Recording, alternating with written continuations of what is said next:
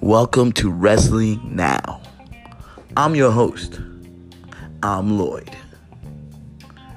Thank you, everyone. Thank you for coming back to listening to me for yet again another wonderful week of AEW wrestling. Oh my God. What's in store for us this week?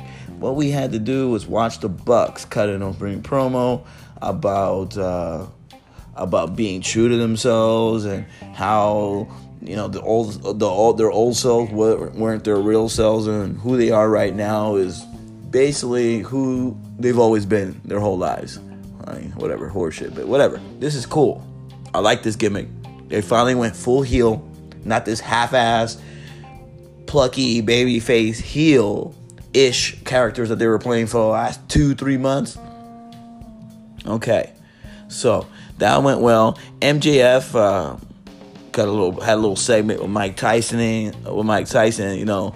Basically MJF was trying to buy Mike Tyson off, and Mike Tyson wasn't trying to have it. That was really fun. That was a cool few minutes of entertainment. Then we had our first match of the evening. It's a tag team match. We had the Death Triangle, the two members of the Death Triangle. We had Phoenix and the Bastard Pac versus the Young Bucks in the opening bout. That was really dope. This was for the AEW Tag Team Championships. So this was a really great match. I mean, back and forth. I mean, there was a one point where we saw Canadian Destroyers, and then towards this match had so many great spots, and there was one point where I believe Matt Jackson took off Phoenix's mask, and of course, whenever you take off a luchador's mask, he pays attention to nothing else. So, I mean, he covered his face, Bucks covered him, and that was basically the match. Wow, man. Sad, but it was awesome. It was such an awesome match. I mean, we even had Don Callis on commentary, and ringside and on commentary. This guy does it all. Then after the match, Alex Marvez cut a little segment by Hangman Page and how he felt about Kenny and the Bucks and how they all turned heel and how does he feel about it. He really didn't say anything. He just kept drinking. He just felt bad about it and he kept drinking. He's more worried about John Silver than what's going on with the Elite. He's hoping John Silver has a speedy recovery. Seems like he might be coming back very soon. I mean, that was his prognosis on that. That was pretty hilarious. So it's funny because Hangman was the one that we all thought was going to go heel 6 months ago. Not even. Ever since he lost to Jericho and he went on this downward spiral of drinking. We all thought he was going to be the one to go heel, but he stayed a babyface. He continued being a babyface the whole time, and everyone else in the Elite turned. Everyone else, literally everyone else, but Hangman. So I like that. I like how he took that turn, surprised us in that way, and you guys already know the result of this. I have a feeling there's going to be a huge, huge payoff for Hangman Page at either All Out or one of their later pay-per-views. I have a feeling he's going to win the title this year, guys. I can feel it in my bones. And then with that, he had Inner Circle also cut a little promo with Alex Marvez about the Pinnacle, how much they hate the Pinnacle, and how they're looking to have a blood and guts match with him. I can't wait for that either. Then we had our second bout, Red Velvet versus Jade Cargill, excuse me. And let me tell you, for two women who are both amateurs, literally amateurs, who started literally last year, the end of last year, basically. Well, Red Velvet's been around through 2020, but still, she was there mostly through the year, but she's an amateur wrestler, and so is Jade. Jade's super green, and they both had a phenomenal match. I can't even describe how two rookies gave us such a great fucking match. We can't even get that in the WWE in the main roster. We can't get two women who are green who are being developed in green behind the ears and get called up to pull up a great match. That shows you how much this company is behind their women's division, unlike the WWE, because they're all constantly going backwards, grabbing women from the past and letting them main event, or just let Charlotte Flair basically main event every fucking show. I don't know about that. I'm not really cool with that. Such a cool match. Great spots. Then we had Jade Cargill beat Red Velvet with a glam slam. Such a great move for a woman like that, because she's a big woman like the way Beth Phoenix was, and it just made her persona look that much better than anyone else. Like right now, she's basically like the Brock Lesnar of the division. The female Brock Lesnar. She's Girl Lesnar.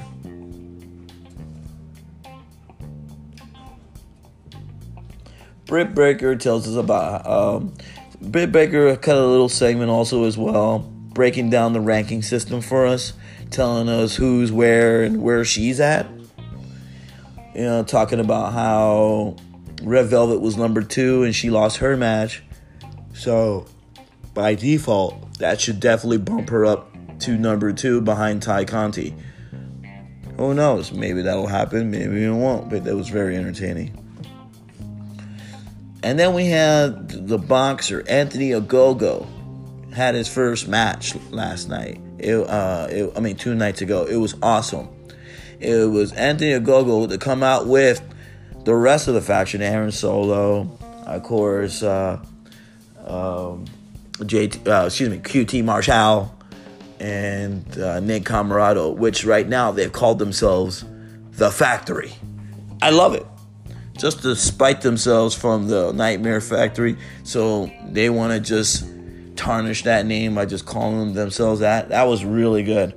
Anthony Ogogo went against Cole Carter, new guy who's been in AEW Dark a few times, wrestled over there, amateur wrestler.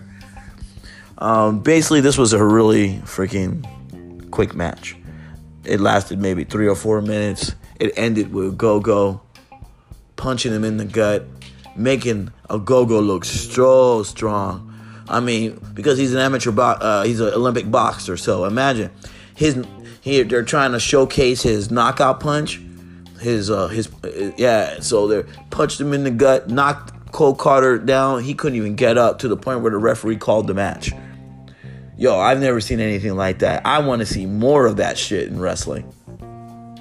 I don't know about you guys, but that really gives this wrestler momentum, to the point where, like, all right, he's getting developed, but they're going to make him look like a star. All right, stardom. Here we go. Then the best man, Miro, he cut a little promo looking for Kip Sabian, says that he doesn't want to waste his time looking for him, and whenever he's ready, come see him. I don't know if that's towards hinting towards a match, or if he's just trying to make up with him, but it looks like things are about to hit the fan with those two, so I don't know. Then we had one of the main events, Jericho versus Dax Harwood, Falls Count Anywhere, with the special enforcer being Mike Tyson. Oh man, this match was a breath of fresh air. I mean, Mike Tyson played. I mean, he called it by the book, straight down the middle. Such a great match. Every time either the babyface or the heel were grabbing a weapon, he would snatch it away from both of them to show, to make sure to let them know that, he's the official here. He's making the rules here. Don't break them. I'll knock you out. And this was great with all the interruption from Pinnacle. Pinnacle came out there, interrupted the match towards the end. It was like, that flurry of wrestlers all like just scattered around the ring fighting. That's, that's just the normal wrestling scene if you haven't seen that before.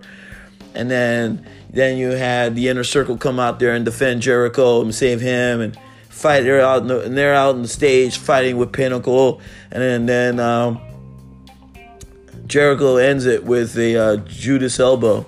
It was really nice. It was dope because it was like a running Judas elbow. He came off the ropes and bam, man, caught Dax Harwood. It looked like he knocked him the fuck out. It was good. It was a really good match. Definitely, I recommend it. I want you guys all to see it. It's so good. Mike Tyson now joined the Inner Circle at the end of the match for the victory celebration, and then they inducted him as a member of the Inner Circle now. This is such a great show, guys. Then we had the Super Elite cut a promo with Alex Marvez all together as one big happy family. And then towards the middle of this interview, the Bucks teased like they were about to super kick the cameraman like they did when they were plucky baby faces. I don't know, trying to act like heels, but they didn't do it. They kind of like lifted up their legs and scared the cameraman. But guess what, guys? Don Callis was the one with the super kick. I've never seen Don Callis do anything wrestling. He super kicked the shit out of the fucking cameraman, and it was awesome. Everyone was laughing. I thought that was really cool and really amusing that Don Callis was the one to be the aggressor in this in that little vignette.